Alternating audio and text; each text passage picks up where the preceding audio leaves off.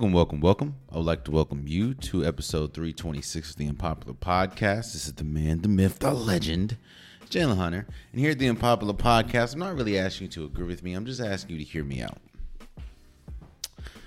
So new reports are coming out about Aaron Rodgers and the trade that's likely to happen, and that is him going to the Jets. The reports are coming out saying that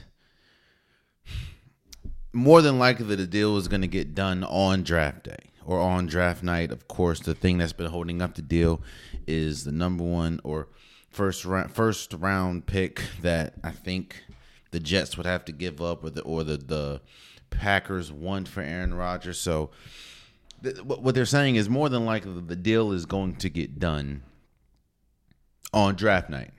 And while no, it hasn't happened yet, it's pretty much a done deal that Aaron Rodgers is going to the Jets.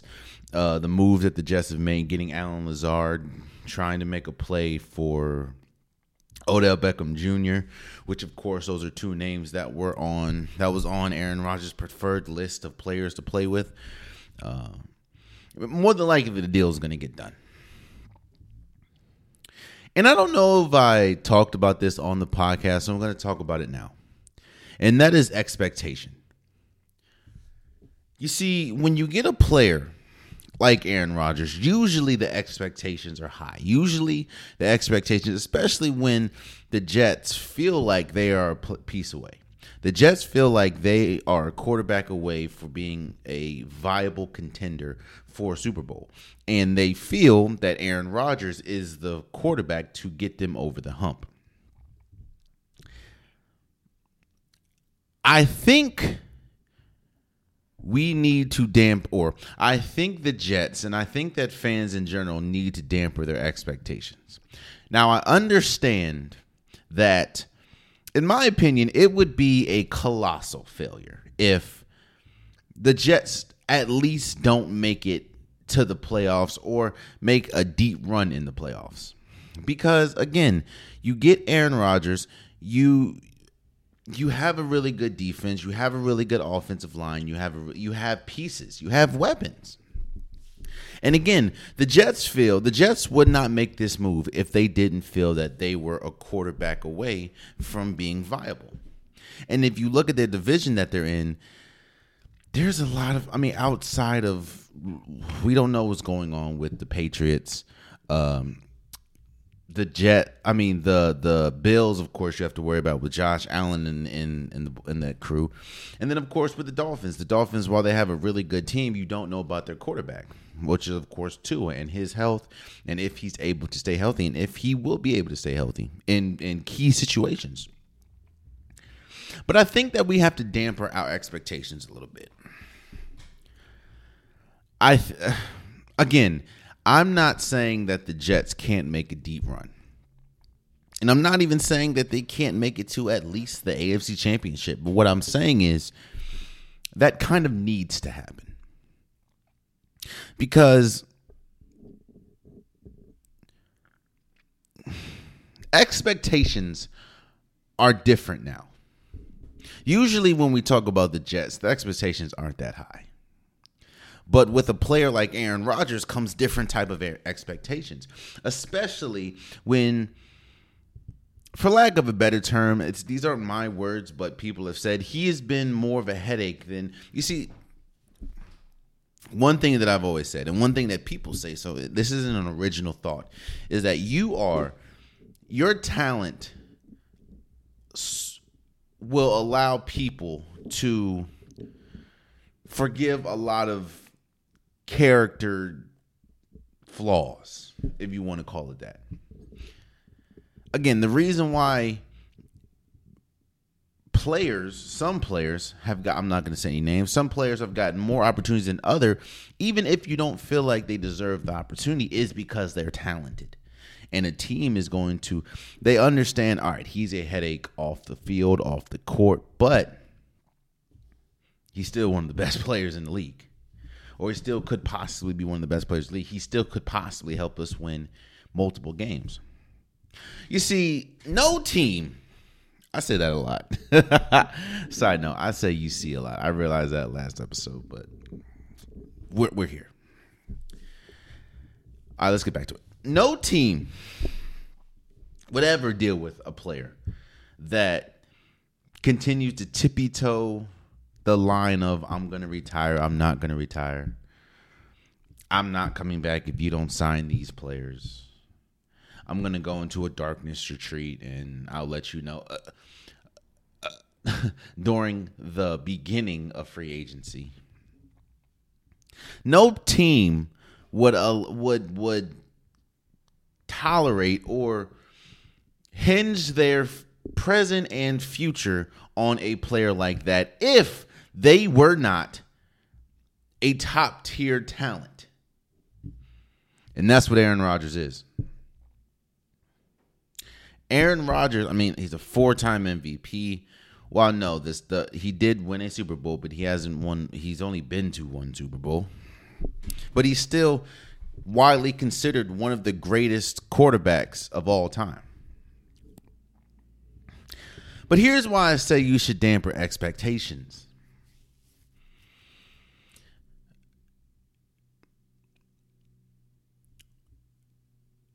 Again, Aaron Rodgers has only been to one Super Bowl.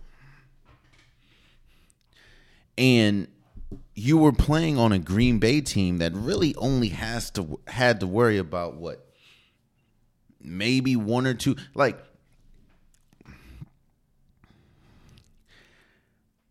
I understand making this move. You expect Super Bowls.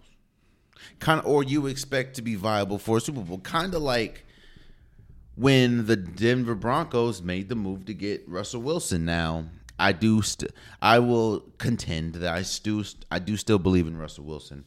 I think that last season was more of an anomaly than anything. I think that, poor coaching, poor scheme, injuries, especially when you talk about most of his wide receiver core. Now, yes, I think a lot of that was Russell Wilson, and he just didn't have a good season, but I do still believe that Russell Wilson is good enough for a bounce back, and the Russell Wilson that we've seen, the last 9 years, is more indicative of who he is instead of the one that we saw last year. But when the Denver Broncos got Russell Wilson, a lot of people, including myself, thought that this could be the move to propel them to Super Bowl heights. And when I say Super Bowl heights, I'm not saying win the Super Bowl, but at least be in contention to win or to play for a Super Bowl, or to be one of those teams that we talk about that should be one of those top tier teams that could be viable for a Super Bowl. That's the furthest thing that we got. You see, in football, a lot of things have to go right. You have to have a good quarterback. You have to have a good offensive line. You have to have a good running back. You have to have a good coach. You have to have a good defense. There's so many things that have to go right for your team just to be viable for a Super Bowl. And while, yes, the Jets check a lot of those boxes off, there are still some boxes that I feel are up in question, i.e., is Robert Saleh the coach to win them a Super Bowl or to put them in position to be the Super Bowl? I think he's an incredible coach. But as we've seen the last few Super Bowls, a defensive or a offensive-minded coach has won the Super Bowl. And as we've seen, Robert Saleh is a defensive-minded coach. I mean, he was a defensive coordinator for the 49ers, I believe. So, and on top of that, look at the team success, or the lack thereof team success, that Aaron Rodgers has had. He's had one Super Bowl. But outside of that, he's been to multiple playoffs. He's been to NFC championships, lost most of them.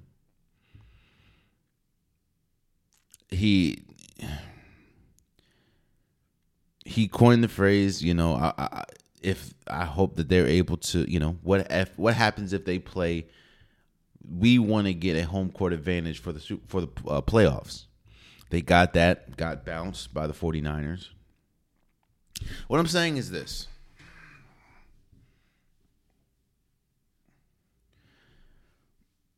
Unlike the Russell Wilson hype going to the Denver Broncos, I feel that the expectation need to be dimmed a little bit for the Jets with Aaron Rodgers. I think that they're going to be a good team, but you also have to realize Aaron Rodgers is about, and I don't think Aaron Rodgers is scared. I don't think that he's not good enough to compete. But let's not be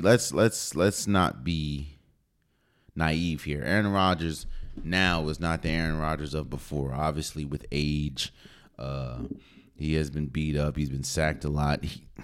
Aaron Rodgers, even though he did win a MVP, 2 years ago or a year ago, he is not the same player. Does that mean he's still good? Yes. I'm not saying he's trash, but he's not the same Aaron Rodgers that if you place him on a team, he is the de facto option that can lead you, that can propel you above. He needs more help.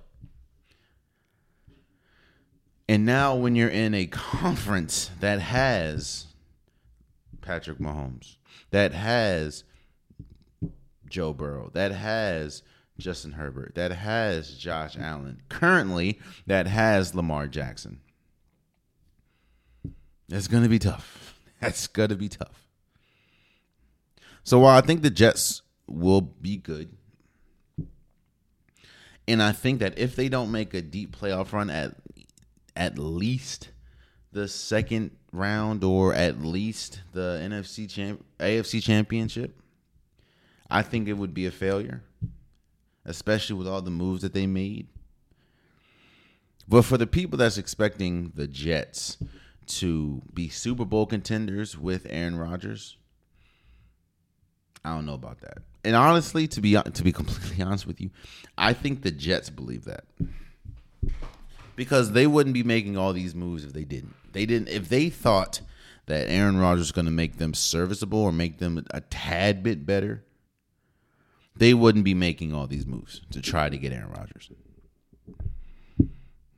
At all. The Jets feel like Aaron Rodgers puts them in the best position to win a Super Bowl.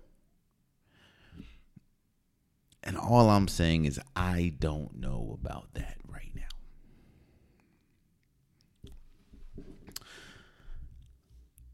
Let's move forward. So Cam Newton's a very smart individual. I'm never going to say he's not intelligent. I think Cam Newton's having a tough time reading the room. Now, again, I will preference this by saying that I am a huge Cam Newton fan.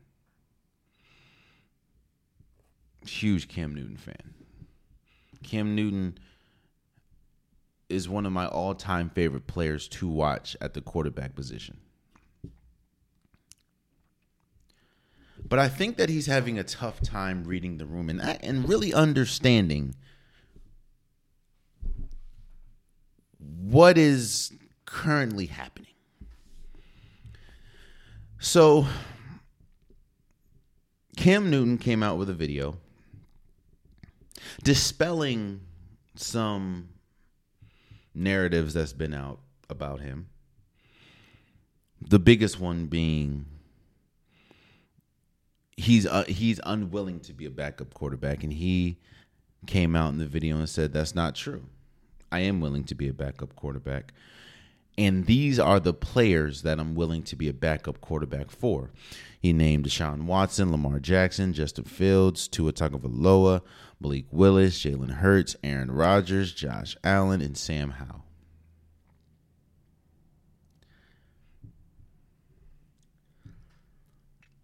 There's two trains of thought, and two things can be true in this scenario, in this situation. And I think two things are true in this situation. I think Cam Newton is incredibly intelligent, I think that he is strategically calculated about what he's doing. Because even if let's just dissect this list real quick. When we talk about Cam Newton and we talk about the height of Cam Newton, we know Cam Newton to be one of the best or one of the greatest dual threat quarterbacks we have seen. His ability to use his legs as well as his ability to throw the ball. He is one of the greatest dual threat quarterbacks we've ever seen. I put him in the same class, maybe even better than a Michael Vick, than a Lamar Jackson.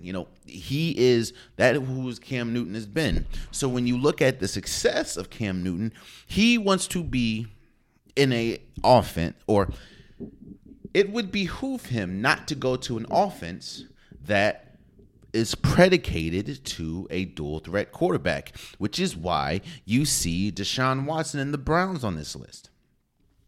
Deshaun Watson, no matter how you feel about his off the field incidents, he is still a positive, solid dual threat quarterback. Lamar Jackson, in my opinion, the best dual threat quarterback in the league. Justin Fields, dual back quarterback.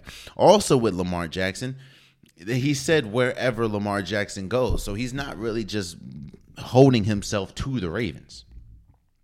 Justin Fields and the Bears, dual threat quarterback. Tua Tagovailoa, not as much a dual threat quarterback, but a dual threat quarterback. Malik Willis, young player, dual threat quarterback.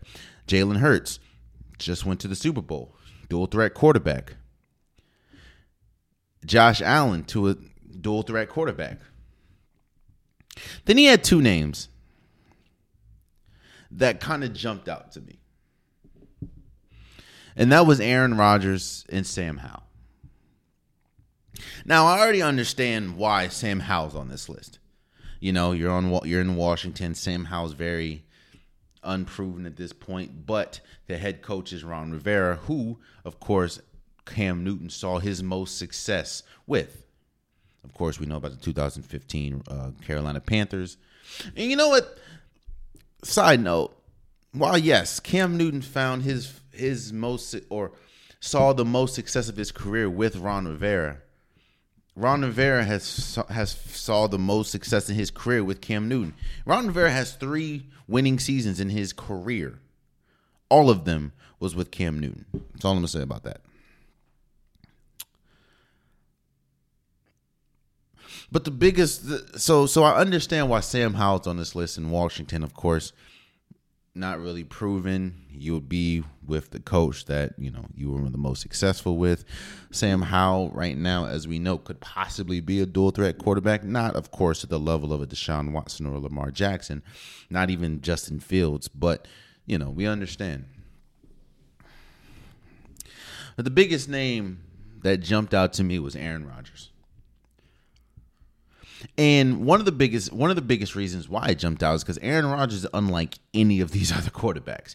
Aaron Rodgers is nothing like Lamar, nothing like Justin Fields, nothing like Josh Allen, nothing like Malik Willis, nothing like Jalen Hurts. Aaron Rodgers isn't it isn't that much of a dual threat quarterback, especially this point of his career. And actually, he really never was. He could run if he had to, but he's not that much a dual threat quarterback.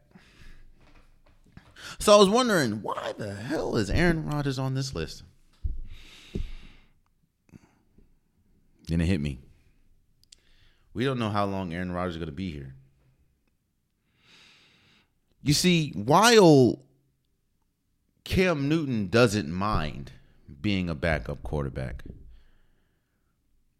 one thing that you have seen, or one thing that you see about this list, is you have a lot of young people, so he can be a mentor.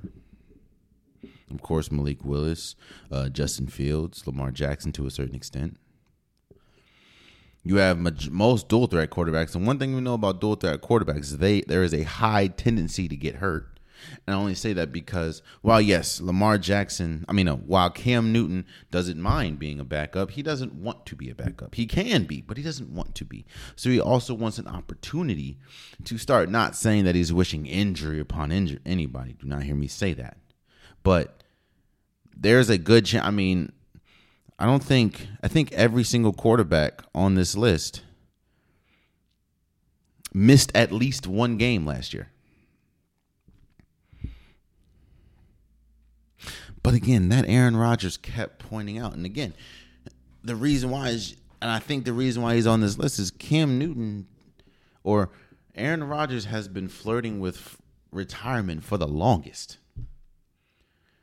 So I think Cam Newton understands wherever Aaron Rodgers is, it's not going to be long for me to be a backup by the time he retires, and I can just slide into place.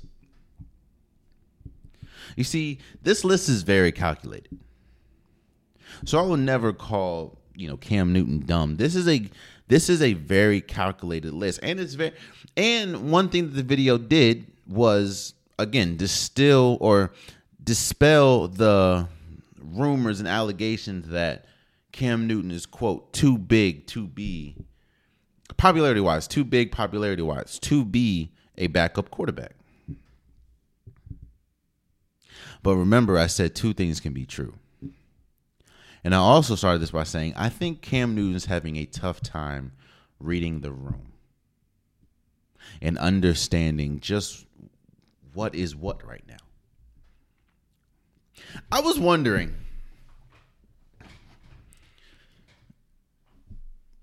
what came out of Cam Newton's pro day?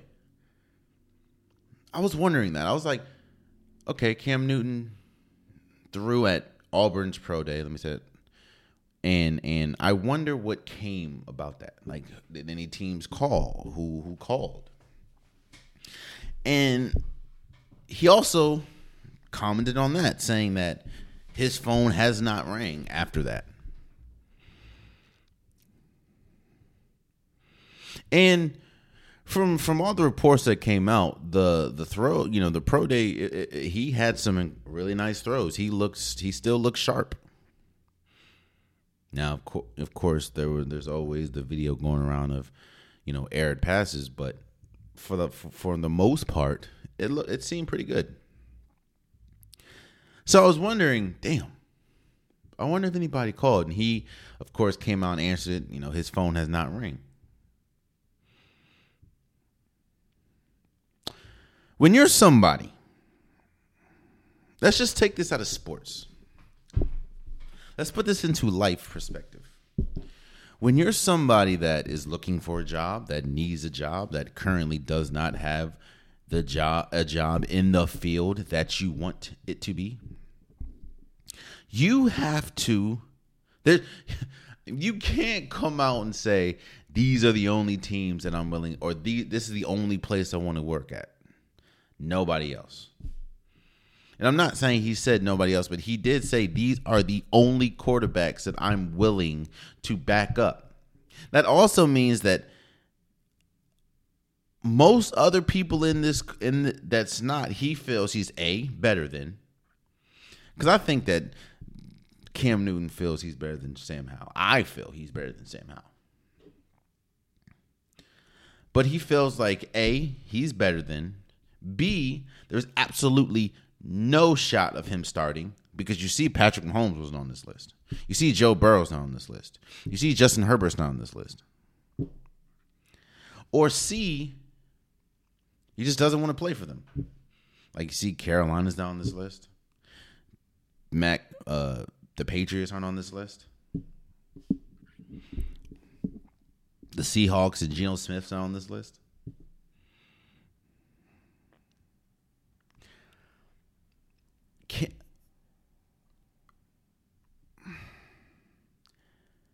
You can't make demands when there's not even a high market for you right now. Again, I preface this by saying I am a huge Cam Newton fan, but I see what's going on. There is not a market for Cam Newton right now. And trust me, if there was, you see how many quarterbacks started last year? And you telling me that Cam Newton didn't get a call last year and was perfectly healthy apparently? So, while yes, I would love to see Cam Newton back in the league, and I think that Cam Newton is still good enough to be back in the league. It's hard for me to see Cam Newton say there ain't 32 guys who are better than me.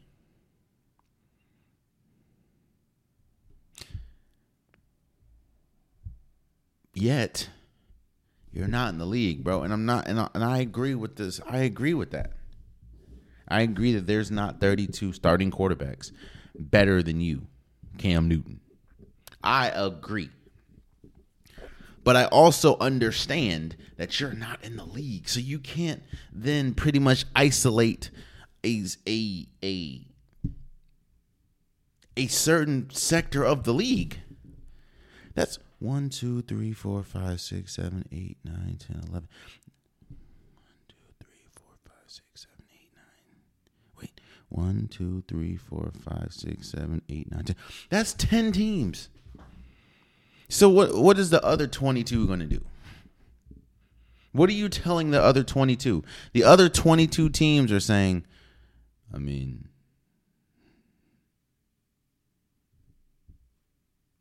why would I? He clearly thinks if he gets on our team, he's going to start. Or why would we do that?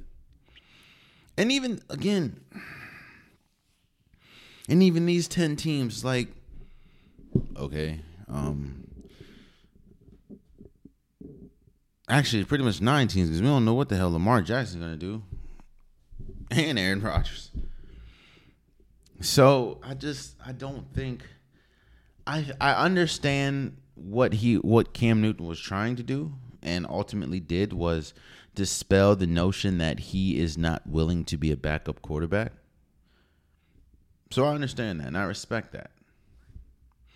And I can appreciate that because, that's one thing about perception, especially in sports. Once you have a perception, and that's actually not just, that's in life. If you have a perception, it's very hard to dispel that, or it's very hard to overcome a perception that other people have of you, especially other people that kind of dictate a lot of things or dictate your job, your work, your source of income. So I respect Cam Newton for saying that and coming out and dispelling that rumor or that perception of him, or that he's too big to be a backup. I respect and understand and like that he did that. But what I don't like and what I don't understand is how you can then come out and put a list out when you don't even have. Again, he said it, not me. He said his phone hasn't rang. You have nobody calling for you at all. So how is it now that you can say, hey, I'm only willing to back up for these quarterbacks? What? You don't, I don't know how you can do that, bro. We're not in the league. So you're telling me, because right now the teams that are on this list are the Browns, Ravens right now, Bears, Dolphins, Titans, Eagles, Jets, Bills, Commanders. You're telling me if the Cowboys call you, you're not going? Because why? You feel you're better than Dak Prescott? Or you're not willing to back up because what? You feel like you're better than Dak Prescott? You're telling me if the Bengals call you, you're not going because why? You feel like you shouldn't be backing up Joe Burrow? You're telling me if the Chargers called you right now, you wouldn't go because you feel like you shouldn't be backing up Justin Herbert? If the Saints called you right now, you wouldn't accept it because why? You feel like you're better or you should be starting over a Derek Carr?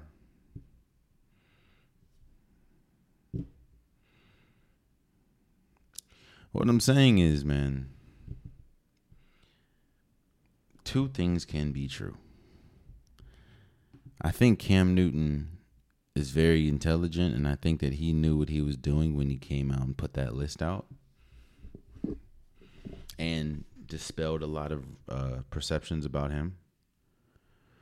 But I also think that it missed the mark completely on a lot of areas. And that is, of course, the list that he came out, that he released and told us about. In the same breath, telling us that after his pro day or the pro day at Auburn where he threw, he has not received calls. Meaning, it's not even lukewarm for Cam Newton. It is cold. It is freezing cold. And then you're coming on here pretty much saying this is the only avenue I'm willing to go. Like, what? I don't know, man. It's a little weird to me, but then again, I'm not a former MVP. Hell, I never even threw a football in the NFL, so I wouldn't know. Let's move forward, man. Let's jump over to basketball real quick. So, Andrew Wiggins has returned to the Golden State Warriors after being out for about 2 months for family issues. Was it 2 months? 2 weeks? 2 months, about damn near 2 months for being out for family issues. Let me first start by saying I don't care what happened. It's none of my business. I hope everything is well with Andrew Wiggins. I hope everything is well with his family. I'm not here speculating what happened. I'm not here trying to figure out what happened. It's none of my business. I just hope the best for Andrew Wiggins and his family, whatever they're going through. I know that there's a nasty rumor going around about what happened, and if that is true, I hope that you deal with it accordingly. If it's not, I don't understand why somebody would spread that. It's kind of crazy, but I'm not here to dispel or to confirm anything. I'm just saying I hope everything is okay with Andrew Wiggins. But let me get to the basketball aspect of this. One thing that we know, it's very apparent. We've seen this the last 2 months, and it's very apparent that Golden State has absolutely no shot of winning a championship without Andrew Wiggins. Andrew Wiggins is their most versatile defender. You saw that last year. There were times where he would guard John Morant. There was times where he was the primary guard or primary defender on Luka Doncic, and he was the primary defender on Jason Tatum. So there is no shot. There is no way they're not. Andrew Wiggins presents something that nobody else on the team does, and that is his 3-and-D, his ability to defend, his ability to. Kuminga is kind of similar to Andrew Wiggins as far as body type, his ability to defend, but Kuminga is still young, and Kuminga it just takes time to develop. We're gonna talk about time in a minute, like shortly, but it takes time to develop. So we understand that Andrew Wiggins, I see how important he is to the Golden State Warriors, and I know that Golden State, and I think Golden State understands, they have no shot of winning without Andrew Wiggins. So with Andrew Wiggins coming back shortly before the playoffs, that is kind of a glimmer of hope. Now, yes, I understand you still have Steph Curry, you still have Klay Thompson, you still have Draymond Green, you still have Jordan Poole, and even without Andrew Wiggins, they have been still one of the best home teams in the NBA, and still one of the worst away teams in the NBA. Dante DiVincenzo has been really good. Gary Payton II is still really good at defending and ball hawking. We know what we're getting. You know what you're getting from this Golden State Warriors team at this point.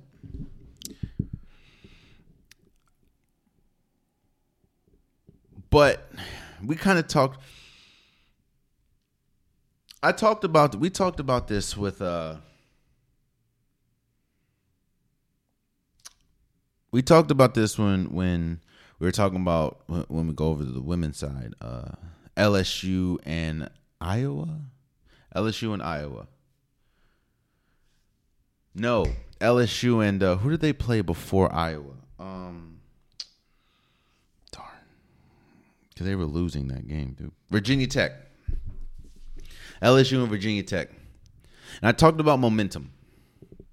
And I said how important momentum is in the span of a basketball game. And if you how powerful and how dangerous it is, like momentum is to have, and how dangerous it is to lose.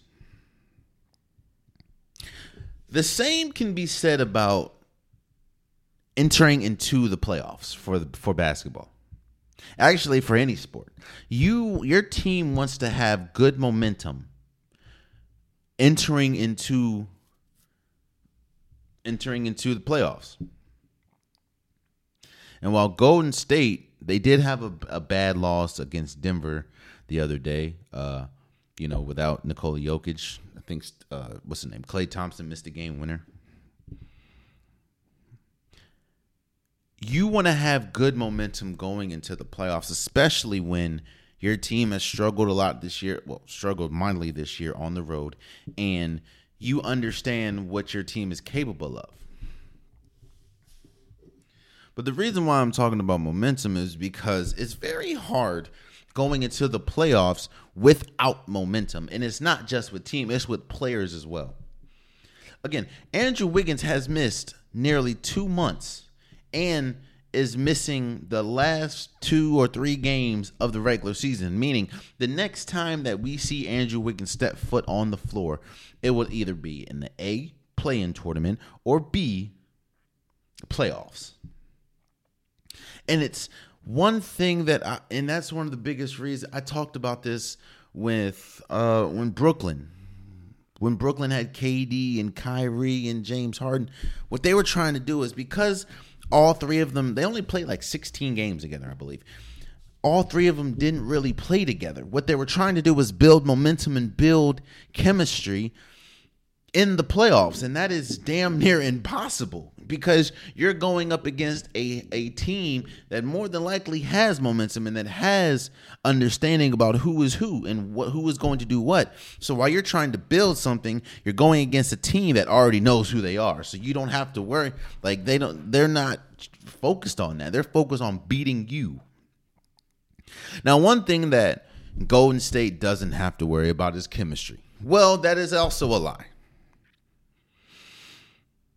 Golden State does have to worry about chemistry because inserting Andrew Wiggins into the starting lineup changes the entire aspect of the team. Don't believe me? They inserted Gary Payton II back into the lineup, not even to start the lineup. That changed how many minutes Dante DiVincenzo gets, changed when how many minutes Jonathan Kuminga gets. Now, I don't even think JaMychal Green, who was who was starting to catch fire from 3, he wasn't even in the lineup. So now a player like Jonathan Kuminga, a player like Dante DiVincenzo, a player like Gary Payton II, a player like Jordan Poole, all their time is going to change now that Andrew Wiggins is back. So now you have to redefine your role because you're probably going to get less minutes. You're probably going to get less touches. Your assignments are going to be different. And while This probably isn't. This is going to affect Steph Curry in a positive way. This is going to affect Klay Thompson in a positive way. This is going to affect someone like Draymond Green in a positive way. This is going to affect someone like Kevon Looney in a positive way. We have to see how it's going to affect the younger players or the bench players. Because again, Donte DiVincenzo, who has been solid for this team, isn't going to get as many minutes as he did without Andrew Wiggins. Gary Payton II, JaMychal Green may not even play anymore. Now you're looking what's going to happen with Anthony Lamb. He may not play. Jerome, and that's another thing because the rosters and the rotations shrink in the playoffs. So while you may trust 9, 10 players in the regular season, your rotation shrinks to 7, maybe 8. So think about that. Steph, Klay, Draymond, Andrew Wiggins, Kevon Looney. That's 5 people. Who are the other 3? Let's say, who are the other 3? Donte DiVincenzo, okay. Gary Payton II, okay. Jordan Poole, okay. So now what you're saying is Jonathan Kuminga, is he out the lineup? Now what you're saying is JaMychal Green, is he out the lineup? Because at that point, one thing that you didn't hear me say is a backup center. What happens with Anthony Lamb, who's played big minutes? He's definitely probably out the lineup. So all I'm saying is, while yes, I think Golden State's best shot of repeating and best shot of making a deep playoff run is predicated to how quickly it takes Andrew Wiggins to get back to form. Because again, it's very hard missing 2 months and your first action is in the playoffs or play-in. So I get it's going to be tough. But I also am curious to see how the team is going to fare and how the team, because one thing that you do not see is the whole deep roster thing doesn't really matter in the playoffs because again the rotation shrink. You want 7, maybe 8 players that you can trust, and I don't know. I think I'm very curious to see how Andrew Wiggins looks because Andrew Wiggins did miss some time in the regular season and came back, and he was not nearly close, at least offensively, where he was because it takes time. He was missing badly from 3, and that was one of the biggest one of the biggest reasons why they won outside of his defense. His ability to hit shots, his ability to get to the rim, his ability to shoot threes. Do not forget. Andrew Wiggins is still a number 1 overall pick for a reason. So I am interested to see how Golden State blends him back in. And I'm not saying that they can't do it. And it's for the veterans, it's not going to be tough because it doesn't really affect their minutes. Maybe Kevon Looney, but it doesn't really affect their minutes. Like Andrew Wiggins doesn't affect Klay or Steph's minutes. Maybe even Draymond. Maybe Draymond, but not that much. It's when you get to the Jordan Pooles, is when you get to the, Jonathan Kuminga, who has been improving and gotten better as the year has gone on. How does that affect them? It can affect them in a positive way. It can affect them in a negative way. I have no idea, but it's going to affect them some way, somehow. So maybe could be for the better, could be for the worse. I don't know. We'll see. Let's move forward. I was thinking, and I was looking at the playoffs because we're about 3 or 4 games away from the play-in tournament. Now I was looking at the top, let's say 8 teams currently in each conference. And I'm talking about NBA. And I was wondering, and what I was going to do, what I'm doing now is I'm going to talk about probably the top, let's say top 5 teams in each conference and who is the least or who they are trying to avoid. Now, obviously, some of these teams aren't going to play each other. I get that. So I'm not saying, clearly these aren't going to be first round picks or first round. Not all these are going to be first round matchups. But I wanted to see which team is another team avoiding the most. For example, let's start with the Western Conference, because the Western Conference, in my opinion, is the closest to each other. And again, I'm going to do probably the top 5 teams, right? Right now, currently, you have Denver, Memphis, Sacramento, Phoenix, and the Clippers. And I'm actually going to top 6, because I think you have to include Golden State, because we don't know. Golden State can finish as far as 10. They can finish as high as 5. So we'll see. The Denver Nuggets. The Denver Nuggets, well, all year, of course, they've had Nikola Jokic, who's an MVP candidate, could possibly win his 3rd straight. I'm going to give my awards this episode as well, seeing as though the regular season is coming to an end. But you have Nikola Jokic. Jamal Murray I'm not going to say he's back to 100%, but he looks a lot better than he did the beginning of the season.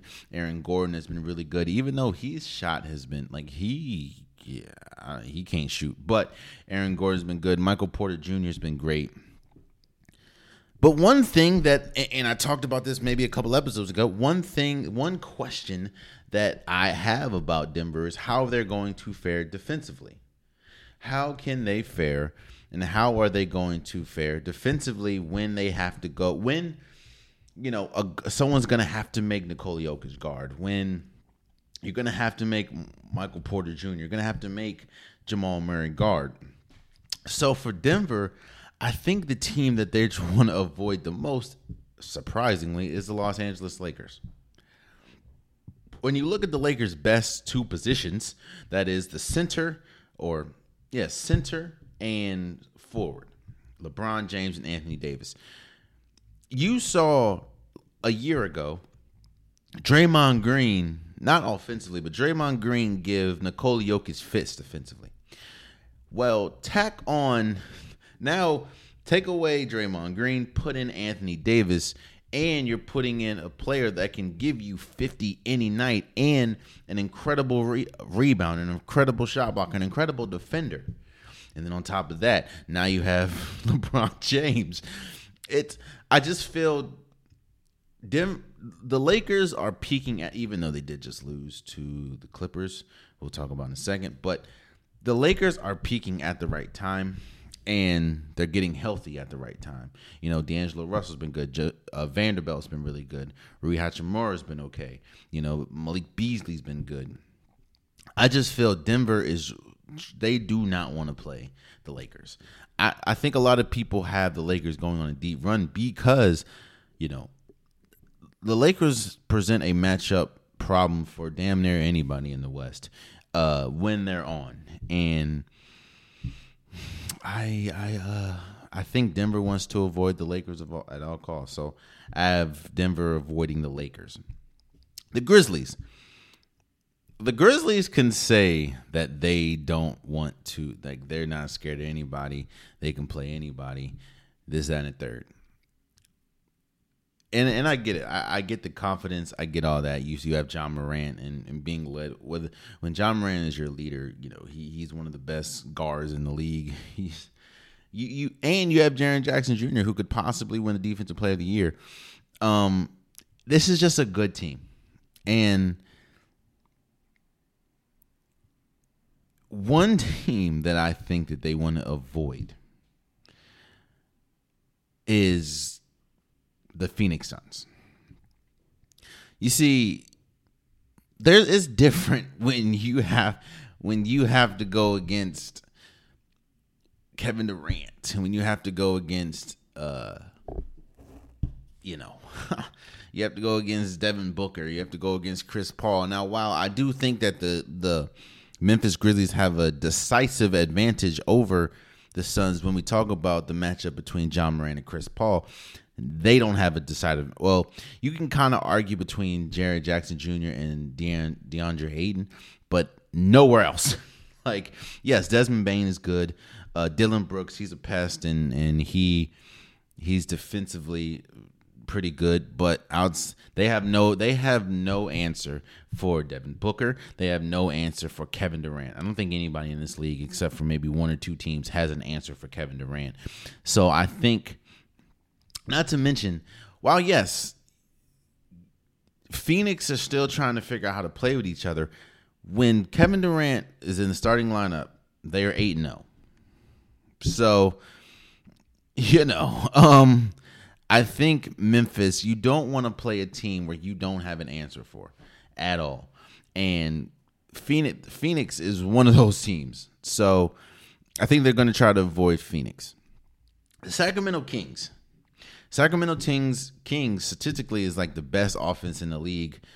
They're also one of the worst defense in the league. And this is the Sacramento Kings' first time in the playoffs since what, 2003, 2001, something like that.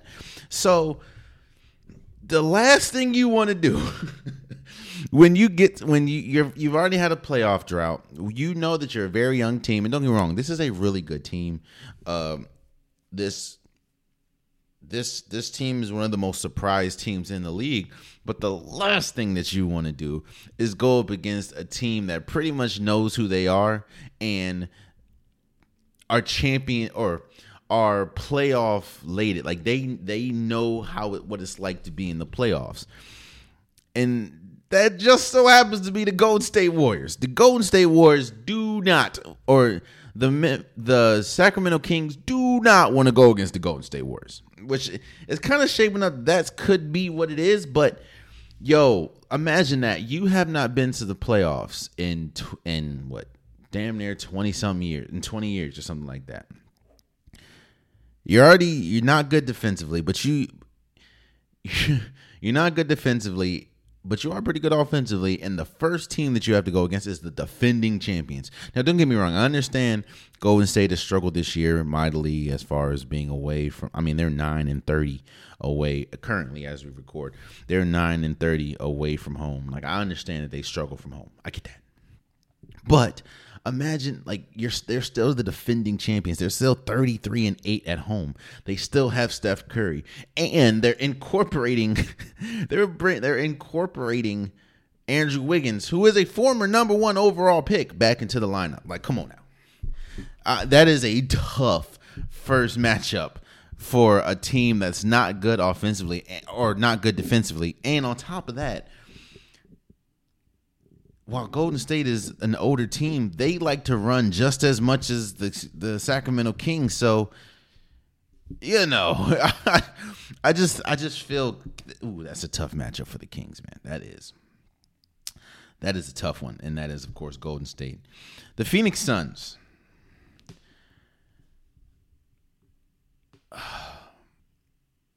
The Phoenix Suns, yes, they are 8-0 when Kevin Durant starts, or when Kevin Durant's in the lineup. And it's really tough, when you have Kevin Durant, Devin Booker, Chris Paul.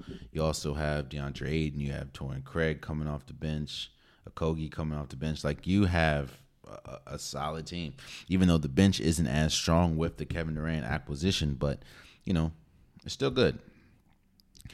But I kind of see the same, it's kind of the same thing that I feel about Sacramento.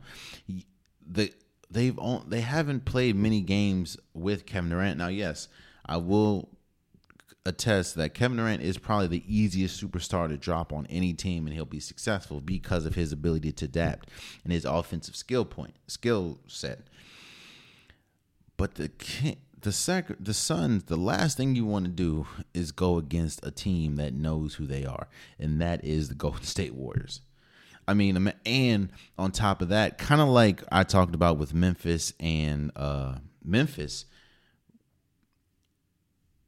Ja Morant has a decisive advantage over Chris Paul. Well, the same can be said about arguably the best point guard still in the league, and that's Steph Curry. Steph Curry going to, Yes, Devin Booker's still good, but Klay Thompson is still Klay Thompson. Even though he's not defensively what he was due to the injuries and everything, Klay Thompson's still solid defensively. You know, the Suns always, even though they did beat them by like 30 or something, the Suns do struggle going against Golden State. And I just don't think they want to go against a Golden State Warriors. That's just not what they want to do. Especially as a first round matchup. Now they probably won't do it, but they could. That's the last thing you want to do is go against the Sun. Now, yes, I understand that you still have Kevin Durant, but you can throw Andrew Wiggins at Kevin Durant. You can throw Draymond Green, who's one of the greatest, or who's probably this generation's best defender. I just don't think the Suns want to go against them. Then you have the Clippers. The Clippers are an interesting team because when you look at their team on paper, they have arguably the best team in the NBA. You know, Kawhi Leonard, Russell Westbrook, when healthy, Paul George. You know, they have a solid team.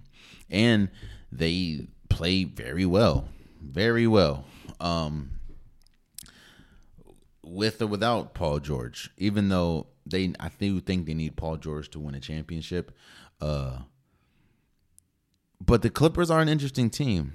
However, the team I do not think the Clippers want to play because of their style of play, because of the absence of Paul George. I just don't think they want to play the Memphis Grizzlies. I think the Memphis Grizzlies is the team. It's a younger team. Westbrook against John Morant. You know, Zubac against Triple J. Kawhi Leonard against, Dylan Brooks. I just don't think the Clippers want to go against that. Because don't get me wrong, man.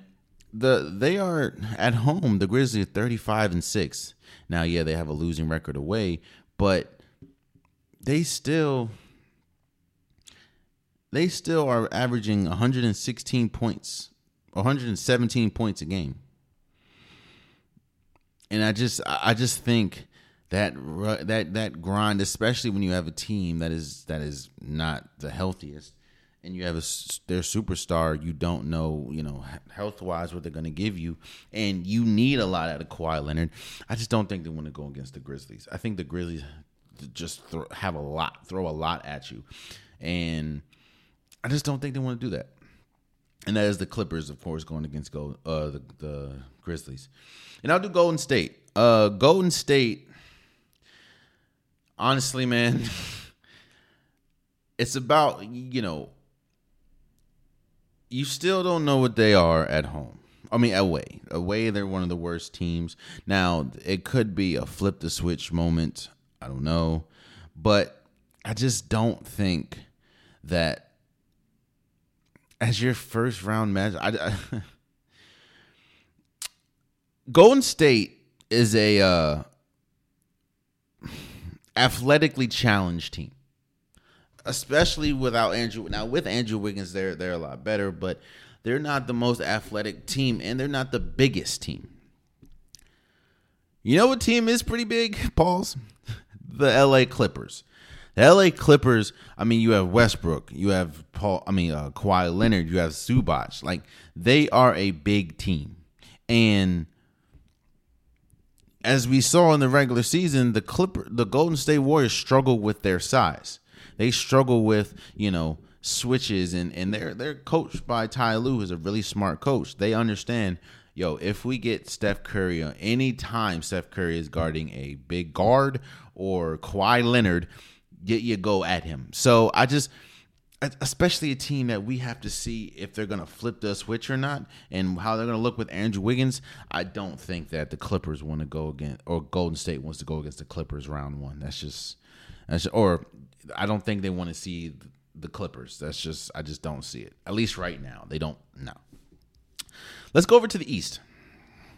The East, it's a little more understood about who is who and what is what, and how teams are going to play, and what are the team's strengths and weaknesses.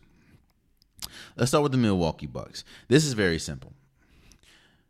Milwaukee, one thing that Milwaukee has had, I think, on the entire majority of the Eastern Conference is they've had a mental advantage on all the teams. I mean, you'll go and they're a good team. They're the best team in the league. Giannis, Drew Holiday, Brooke Lopez, Bobby Portis. They are the best team in the league. And when you play them, they have a cycle. They're a huge team as well. They have a psychological advantage on a lot of teams. Like, God damn, we got to go against Drew Holiday. We got to go against Giannis tonight. The one team where I don't think they have a psychological advantage, that is Boston. I think Boston understands, all right, yeah, we know who they are, but we still have Jason Tatum. We have Jaylen Brown. We have Al Horford, Robert Williams.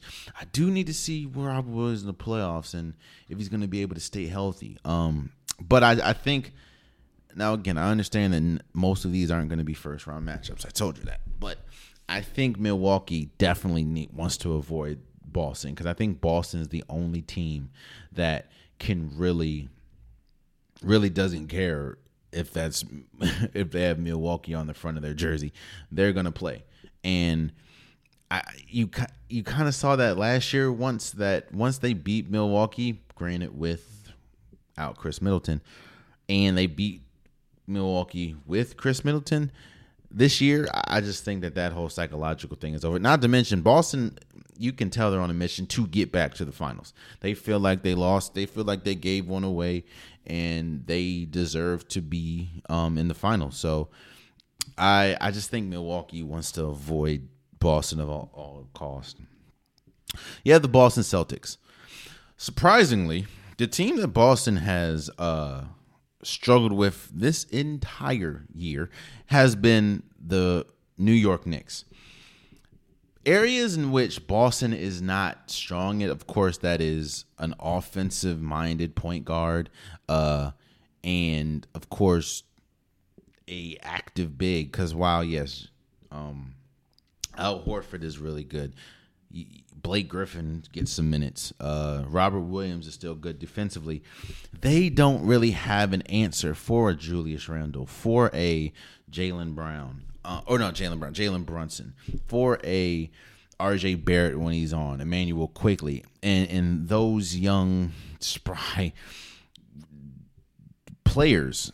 I think Boston wants to avoid the Knicks at all costs. I mean, the Knicks won the season series, and the Knicks are better than a lot better than a lot of people are giving credit for. I don't know how they're faring in the playoffs. That's always the thing about the Knicks, how good they're going to be in the playoffs, because they're usually good in the regular season. But I do know in the regular season they have had Boston's number better than anybody, and I think Boston wants to avoid the Knicks at all costs. The Philadelphia 76ers. The team that Philadelphia could possibly have the MVP in Joel Embiid, has James Harden, Tyrese Maxey has come on, been really good. This team is really good, and I would not be shocked if this team makes it to the finals. But one thing that this team struggles with is opponent force, and that is, while Joel Embiid gets his, and Joel Embiid is going to be good wherever, when a team outside of Joel Embiid comes with pressure, comes with aggression, comes with physicality, the Philadelphia 76ers struggle. And there's one team that's lurking, and they just beat them, and that is the Miami Heat. Miami Heat, even though Miami Heat have not had the best season, the Heat play Philly the best that they played them, like out of everyone. And when you have a Jimmy Butler, even though they do struggle as a team, there's some teams that play better when there's certain matchups. That's just we know that's like Golden State can get destroyed by a Pistons team, but when they play Boston, they play the best they ever played this season. So and the same can be said for Miami. Miami has struggled all year. Yet and still, when they play against a good team, they come to play. And I think that the physicality that they bring, the Philadelphia 76ers do not want to see that. So I have Miami for Philly. The Cleveland Cavaliers. I just talked about them last episode. We know who Cleveland is. Donovan Mitchell, Darius Garland, Evan Mobley. We know who they are, and we know where they're good at. The problem is outside of Evan Mobley and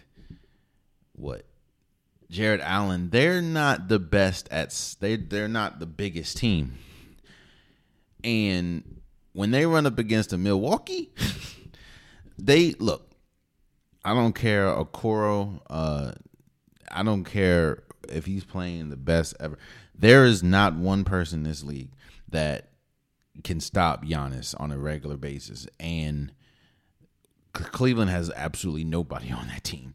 Yeah, Donovan Mitchell can put up 40-point games, and shouts out to him, but no. There's a reason why Milwaukee averages 117 points a game, and Cleveland averages 112 or 113 if you want to round up. It's I just think with the size that they bring, especially at the guard position, because Darius Garland is good. Don't get me wrong. Donovan Mitchell's good, but now you're going up against a Drew Holiday who's a bigger guard and a Chris Middleton who's a big guard. So that's going to be tough. I just think the Cleveland Cavaliers want to avoid Milwaukee at all costs.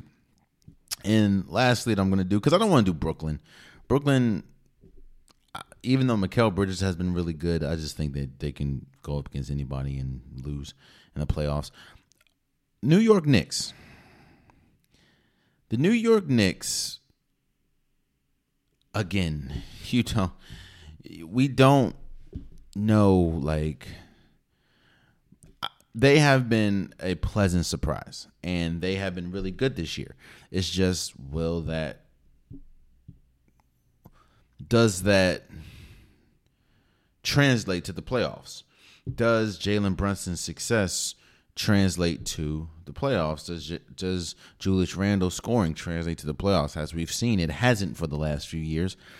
So I want to see how that fares. Well, a team that's kind of sitting that's kind of sitting in the rafters, that we don't know what's going to happen, is the Toronto Raptors. I think the Toronto Raptors, again, another team that has struggled mightily this year. I mean, they're 40-40, and they couldn't possibly not even make it out the play-in. But the Toronto Raptors with a big, you still have Scotty Brooks, he's not the most offensively gifted player, but he's defensively a monster. You still have Pascal Siakam. You still have Fred VanVleet. I think they match up very well against the Knicks. And I just think the Knicks do not want to see the Toronto Raptors. Now, again, the Toronto Raptors may not even make it out the play-in, but we'll see. Let me know what you think, guys. Let me know what matchups you think is a disadvantage for one team and advantage for another. The playoffs are the play-in is about a couple days, maybe next week, and I'm excited to see. So we'll see. Also, wanted to give my awards out to who I think. Again, the end of the season is coming very soon. So I'm going to give out my MVP, my Defensive Player of the Year, stuff like that. Let's start with the Defensive Player of the Year. I think it's between two people, in my opinion. It's between Brook Lopez and it's between Jaren Jackson Jr. I think Brook Lopez, the elevation of his game and the evolution of his game has been crazy. Because remember, Brook Lopez came to the league, couldn't shoot to save his life. Coming out of Stanford, he just wasn't that good. He was just him and his brother Robin, they were just big players, a big body. He could really be physical down low. But when we talk about shooting, it's a no. Now he's one of the best statistical 3-point shooters in the league. And defensively, he is a monster. I think the reason why I'm going to give the award to Jaren Jackson Jr. The reason why is I think his defense is more pinnacle to the success and more tied to the success of the Grizzlies. While yes, I think that Brook Lopez's defense is a reason for the success for the Milwaukee Bucks. I don't think it's the main reason, because you also have, Drew Holiday, who's an incredible defender. You also have Giannis, who's won a Defensive Player of the Year. I think if Brook Lopez wasn't as good defensively as he is, which is probably a bad way to assess it, but that's how I'm assessing it, I think that the Milwaukee Bucks will be just fine. They'll be different, of course, but I think they'll be just fine because of the other players that they have. Jaren Jackson Jr. is pretty much the only solid defender that the Memphis Grizzlies have. Like, John Morant. No, actually, their next best defender is who? Dylan Brooks. So I just think the success that Memphis has is a lot more predicated to the defense of Jaren Jackson Jr. And I think Jaren Jackson has been incredible, and I have him as Defensive Player of the Year. Coach of the Year, to me, this is a no-brainer. Again, I said this before, the Sacramento Kings have not made the playoffs since 2001, 2003, something like that, which is like Chris Webber days. And to come as your first year as a head coach, that is Mike Brown, and have one of the best offenses in the league, like, come on now. I have Mike Brown as the Coach of the Year. I mean, I don't think there's anybody else that you can say. Yeah, you can say Budenholzer or something like that because they're number one in the NBA, but the Kings are one of the most surprisingly talented or surprisingly successful teams this year, and I think a lot of that is because of the coaching of Mike Brown. So I have Mike Brown as my Coach of the Year. Let's go to Sixth Man of the Year. I think that's also locked up. For a good minute, I believe it was Russell Westbrook. Russell Westbrook coming off the bench for the Lakers, and I thought that was how the trajectory was going. Even though they weren't losing that well, Russell Westbrook was putting up good numbers because he isn't really a bench.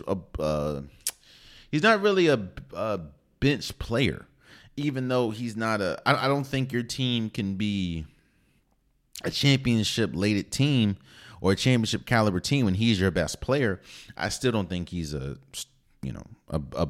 bench player. So for a minute, I had the Sixth Man of the Year going to Russell Westbrook, but now that he's not a sixth man and everything that happened with the Lakers and the Clippers, I think it's a clear-cut no-brainer that it's Immanuel Quickley. Immanuel Quickley currently is averaging 15 points a game, 4 rebounds, 3 assists, shooting 45% from the field. He is vitally important for the success of the Knicks. And while, yes, Jalen Brunson's important, Julius Randle's important, I think the offensive firepower and the offensive punch that Immanuel Quickley brings to this team has been felt. I mean, while, yes, there's a lot of factors, but I don't think that the Knicks would be 47-33 if it wasn't for the offensive firepower that Immanuel Quickley brings coming off the bench and how important he is coming off the bench. So I don't think that there's any other player that's in the league outside of maybe Jordan Poole that is as important for their team coming off the bench than Immanuel Quickley. So I have Immanuel Quickley winning Sixth Man of the Year. So next I'll go to the Rookie of the Year. To me, this is This is the easiest. This is the easiest award to me. There has not been a rookie. Now there have been some good rookies. Don't get me wrong. Jaden Ivey's been pretty good. There's been some good rookies, but there has not been a rookie as impactful as Paolo Banchero. Now, if you look at the Magic, yes, I understand the 34 and 46. Cool, I get that. But Paolo himself is averaging 20 points a game, 7 rebounds, 4 assists. Paolo's had multiple 30-point games. He is the clear-cut rookie of the year. I don't know anybody else that would even come close to it. I mean, and that's kind of the funny thing. When I was doing this and building out the show, doing this, I was looking. I said, "Yo, who would be the next candidate for rookie of the year?" I mean, again, maybe Jaden Ivey. It might be it.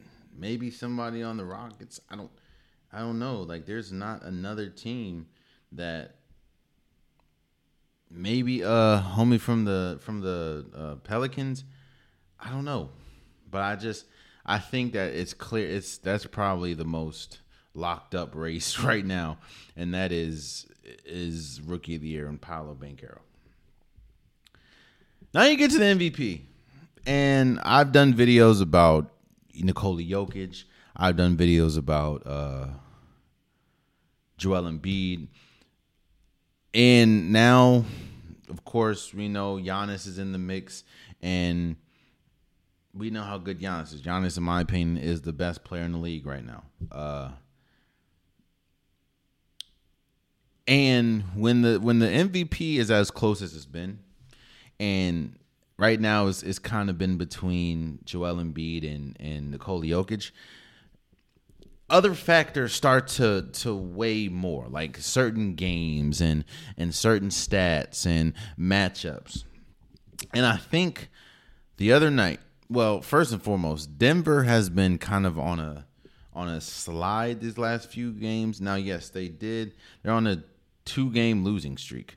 And they did just now, yes, Nikola Jokic has not been playing. He's been hurt. I think that is a big reason that's a huge reason for it, actually. But I think with Nikola Jokic not being hurt, that has hurt his MVP status, and the fact of just the other day, Joel Embiid at 52?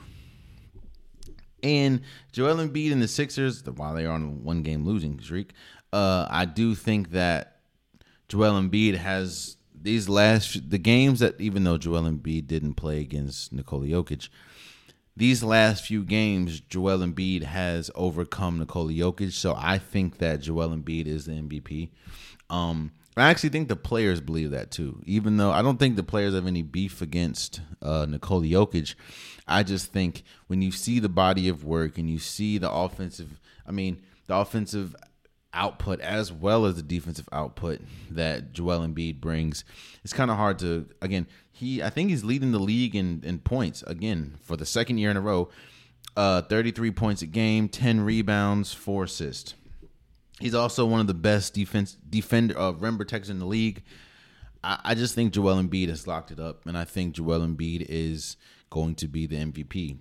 And you even see how close this race is, because when you look now, Nikola Jokic is third to Giannis. If you're talking about the sports book bets and everything, he's third to Giannis. That is Nikola Jokic. But yeah, I have Joel Embiid winning my MVP. So who do you guys think is going to win the awards? Let me know. We'll talk about it. I want to jump. I want to say something. As we know, when you bring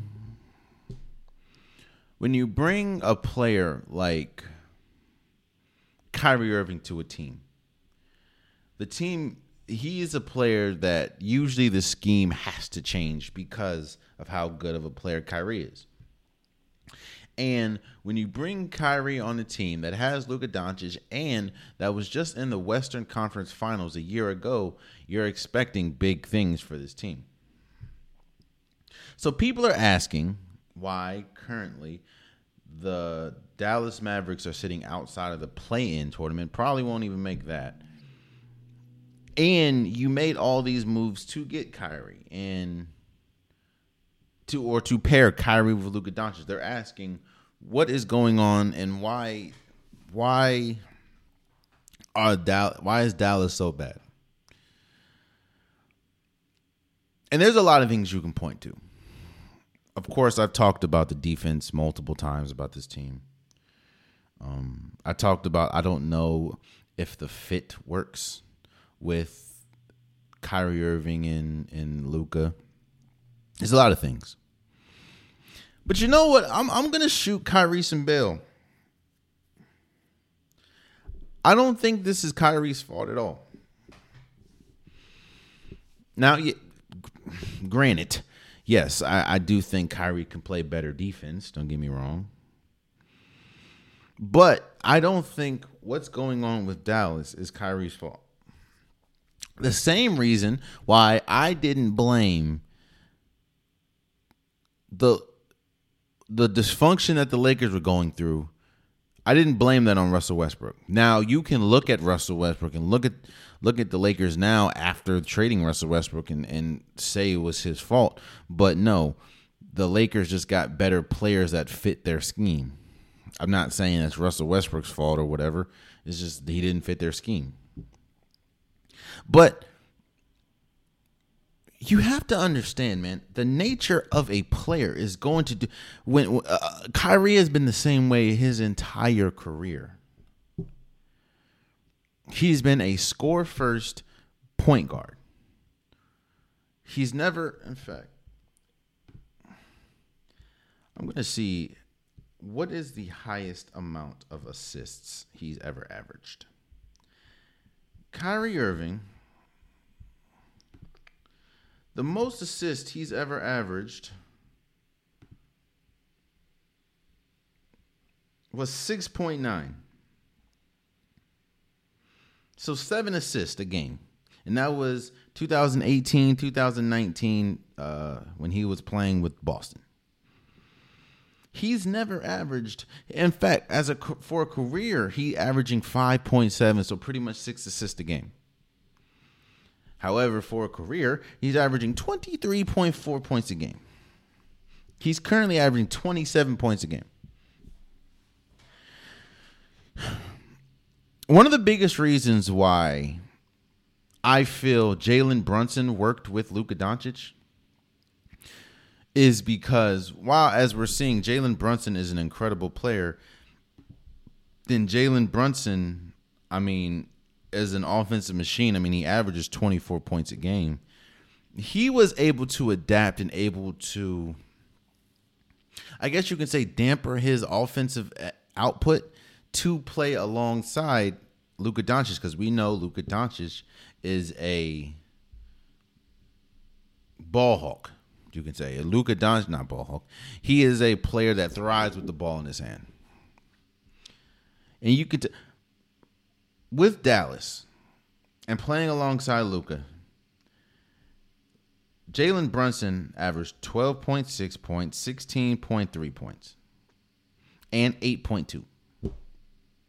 And now he's averaging 24 with the Knicks. So he was able to adapt his game. Some players are not able to do that. And I don't think, again, you're asking, Jalen Brunson's been in the league 5 years. Kyrie Irving has been in the league 1, 2, 3, 4, 5, 6, 7, 8, 10, 11, 12, 13 years. So you're asking somebody that's done the same thing for 13 years. In fact, in 13 years, Kyrie has averaged under 20 points twice.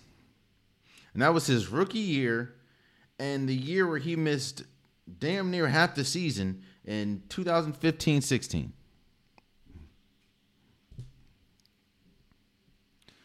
So now you're asking a player that is not used to deferring, that's not used to playing off ball.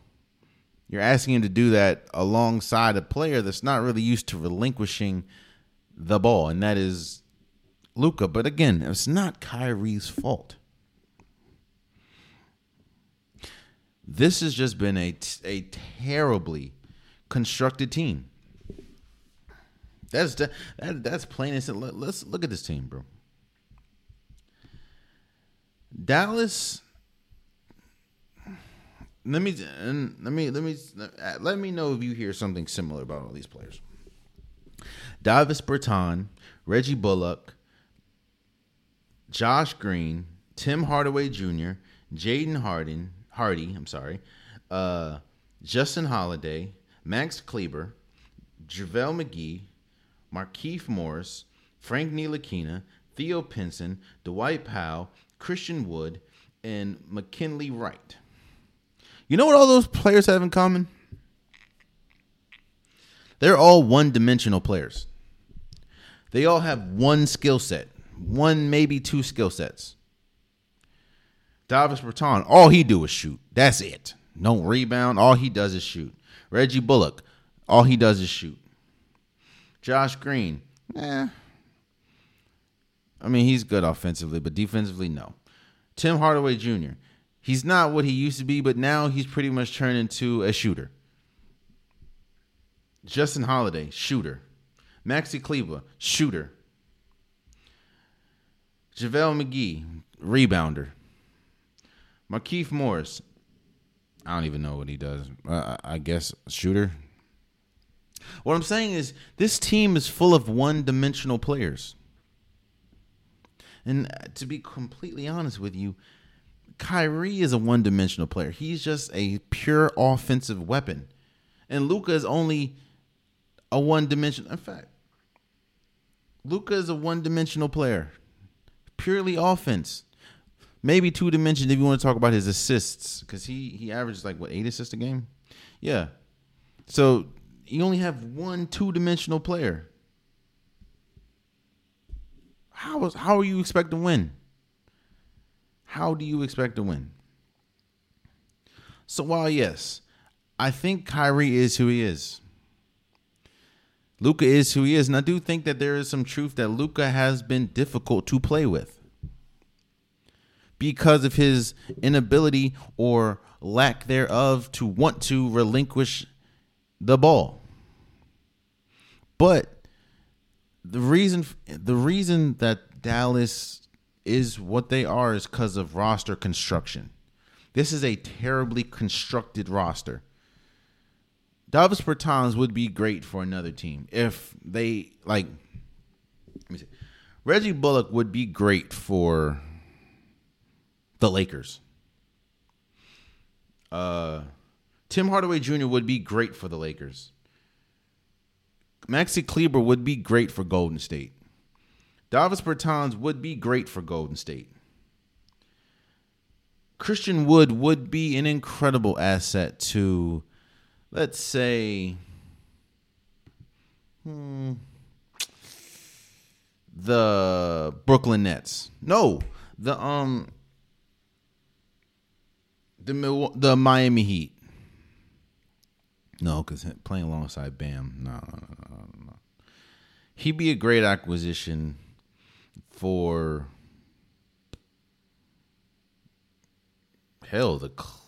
probably the Clippers. Definitely Portland. But all of them on the same team does nothing. It's just they're one-dimensional players. And that doesn't bode well as a team when your star players are also one, possibly two-dimensional. And the second dimension, and that is Luka being a good assist guy at times, none of it is defense. They don't have a defender on this team. Not one. So no, it's not all Kyrie's fault. It's just a poorly constructed roster. Which is crazy because because of the Kyrie trade, it's probably going to look similar to it's going to look like this next year. Unless they get someone from free agency, which I don't know if they can, or if they pull off a trade, but I don't know, Yeah. Lamar Jackson. Let's hop over to football just one second. I've heard a lot of people talk about I think there's been a lot of titles that's been put on Lamar Jackson that haven't been that accurate. Like, for instance, injury prone. I don't think he's injury prone. He's been hurt before, but I don't think he's injury prone. Yeah, the last 2 seasons he's been hurt. He's not injury prone.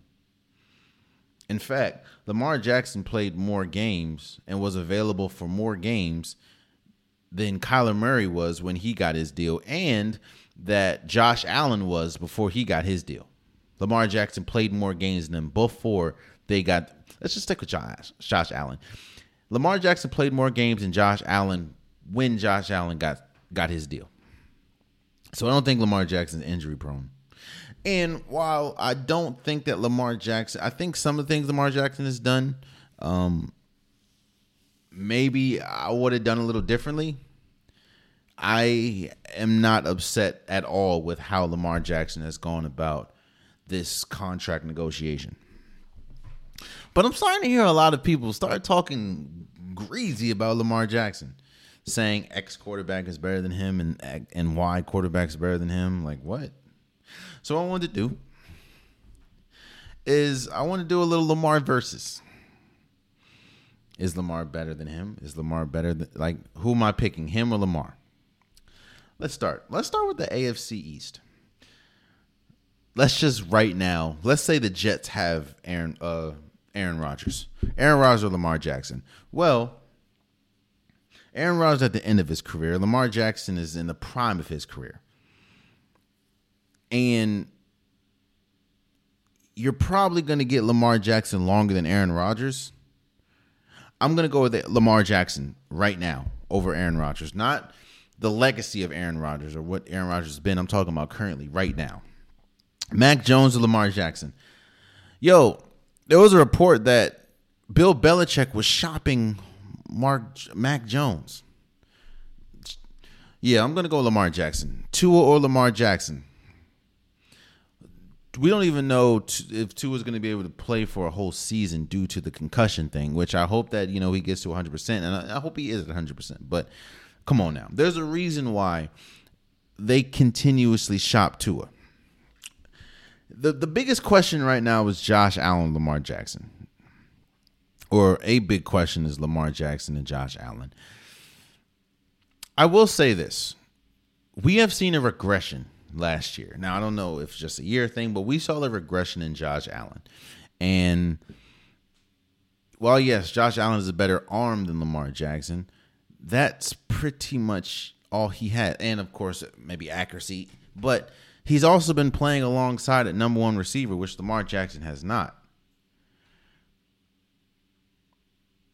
And Josh Allen was an MVP candidate and an MVP favorite going into last year, and we see how it ended. I'm gonna go Lamar Jackson over Josh Allen. So I think Lamar Jackson would be the best quarterback in the AFC East. Let's go to the NFC East. Every single one. and don't get me wrong, I love Jalen Hurts, man. Jalen Hurts is a really good quarterback. Jalen Hurts just got them to the Super Bowl. But I think that Lamar Jackson is a better quarterback overall than Jalen Hurts. Better than Dak Prescott. But Sam Howell and Daniel Jones. I think Lamar Jackson would be the best quarterback. In fact, this didn't even have to be that long. Lamar Jackson would be, in my opinion, the best quarterback in the AFC East, NFC East. He'd be the best quarterback in the NFC North. He'd be the best quarterback in the NFC South. He'd be the best quarterback in the NFC West. And yes, I'm also looking at you, Brock Purdy. I'm looking at you, Kyler Murray, and you, Matthew Stafford. He would be the best quarterback In the AFC South, the only competition he'd have is Trevor Lawrence. And Trevor Lawrence is good, don't get me wrong. But no, the Colts are about to draft. The Colts are about to draft a quarterback. The Panthers are about to draft a quarterback, an unproven commodity in the league. Now we get to the AFC North and the AFC West. Lamar Jackson is not better, in my opinion, than Joe Burrow right now. That's it in the AFC North. So he'd be the second. Well, he currently is the second best quarterback in the AFC North right now. In the AFC West, the question to me, no, he's not better than Patrick Mahomes. That's not even come on now. The question is Justin Herbert. I understand Justin Herbert is so talented and gifted and everything like that, but he hasn't even won a playoff game. Neither has Lamar Jackson, but nobody talks about that with Justin Herbert. I think Justin Herbert is immensely talented. But why would I not pick Lamar Jackson? So I think Lamar Jackson would be, to me, currently, you can argue. There's two unarguables that's better than Lamar Jackson, and that is Patrick Mahomes and Joe Burrow. Then there's arguables. Like, you can argue Josh Allen, in my opinion, and I would argue he declined drastically throughout the year. You can argue Trevor Lawrence. I know a lot of people would. I wouldn't, but you can argue Trevor Lawrence and his trajectory. You can argue Justin Herbert. I think Justin Herbert's a good argument. So you have two definites, in my opinion, and four maybe arguables, because you can also argue Jalen Hurts. So you have four arguables. So right now, questionable is Josh Allen, questionable is Jalen Hurts, questionable is Trevor Lawrence, questionable is Justin Herbert. So you have four questionables, two definites. Joe Burrow is better than Lamar Jackson and Patrick Mahomes. That leaves, but if somebody don't go pick up Lamar Jackson, dog, Lamar Jackson would be the best. I would think he'd be the best quarterback in the NFC North. And yes, that's looking even with, yes, NFC North, definitely the best quarterback in the NFC South, definitely the best quarterback in the NFC West. Definitely, I think, the best quarterback in the AFC South. And you can argue he'd be the best quarterback in the AFC East. Y'all better stop playing and go get Lamar Jackson, dog. And lastly, before we go, I just want to read something to y'all real quick.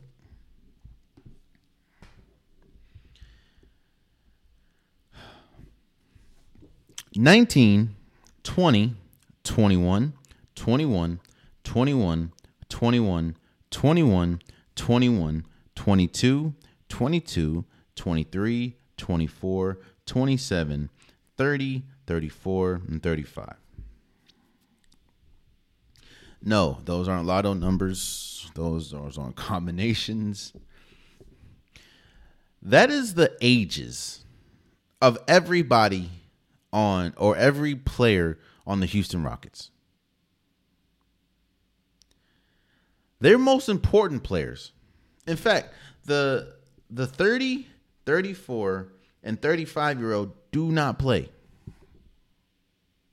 Which means from ages 19 to 27, that's pretty much the Houston Rockets. Their most important players: Jabari Smith, 19. Sengun, 20. Josh Christopher, 21. Tari Eason, 21. Jalen Green, probably their best player, 21. Kenyon Martin Jr., 22. Kevin Porter Jr., 22. Their best players are drastically younger than me. You know, one of the biggest reasons why it's so difficult for rookies and younger players to succeed in the NBA, at least at a young age, because the NBA is so much faster than college basketball, so much better than college basketball. You're playing against the top tier talent in the league or in the world. If you're playing against the best basketball players in the world. So you don't have time to develop. Or let me take that back. It's going to take a while to develop. That's why most of the young teams are terrible at defense, because it's hard. Defense is the hardest thing to do in the NBA because you're going up against, think about this, on any given night, in a span of 5 nights, you can go up against Steph Curry, greatest shooter of all time. Next night, you can go up against Giannis Antetokounmpo, arguably the greatest, or arguably, best player ever, or best player currently in the NBA.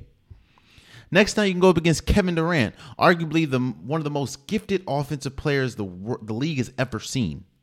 Then you can go up against LeBron James and Anthony Davis, arguably greatest player of all time, and Anthony Davis, a walking 50 bird. Then on the fifth night, you could possibly see Joel Embiid, who's probably going to win the MVP. You could see Ja Morant. You could see Jason Tatum. Defense is so hard to defend, and it's so hard to be a good player in the NBA, or it takes a while. That's why people like Paolo Banchero is special. But even that, Paolo Banchero, to me, being Rookie of the Year, the Orlando Magic are still 34-46. Another young team.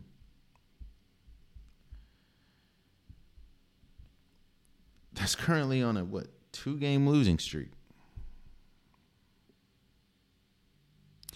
I say all that to say a report came out saying that Stephen Silas is probably not. They're probably not going to. He's not. They're not expecting him to return next season for head coach. Meaning, more than likely, they're going to let him go. I heard what Nick Nurse's name be in that report.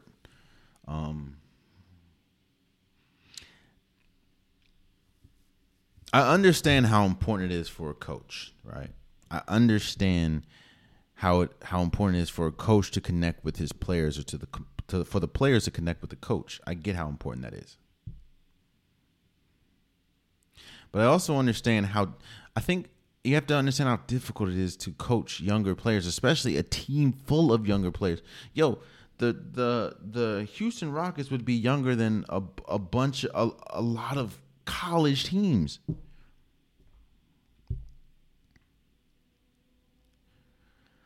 I think you have to have different. That's why veterans are so important in the league. Because now Stephen Silas is about to be out, and now it's going to be on his resume that he was probably fired or let go from the Rockets, but they gave him absolutely no chance of winning. The first year he got there, James Harden bounced. Russell Westbrook bounced. Like, what are you doing with that? Clint Capella bounced. Like, what are you doing with that? He's never been in this. I don't think he's ever been in the position to succeed, and now more than likely he's going to be let go, which is unfortunate. So I feel bad for him, man. Again, bro, your 3 best players, bro. Your 3 best players. 4 best players. 19, 20, 21, 21. 5 best players. 22.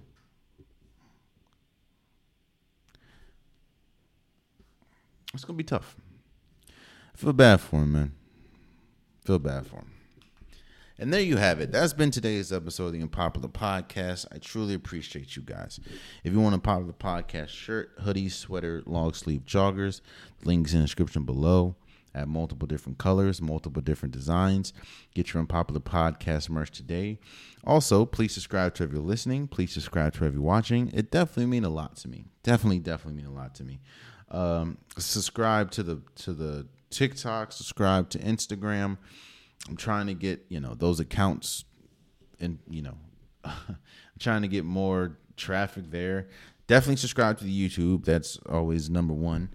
And I definitely appreciate you guys. Until next time, much love.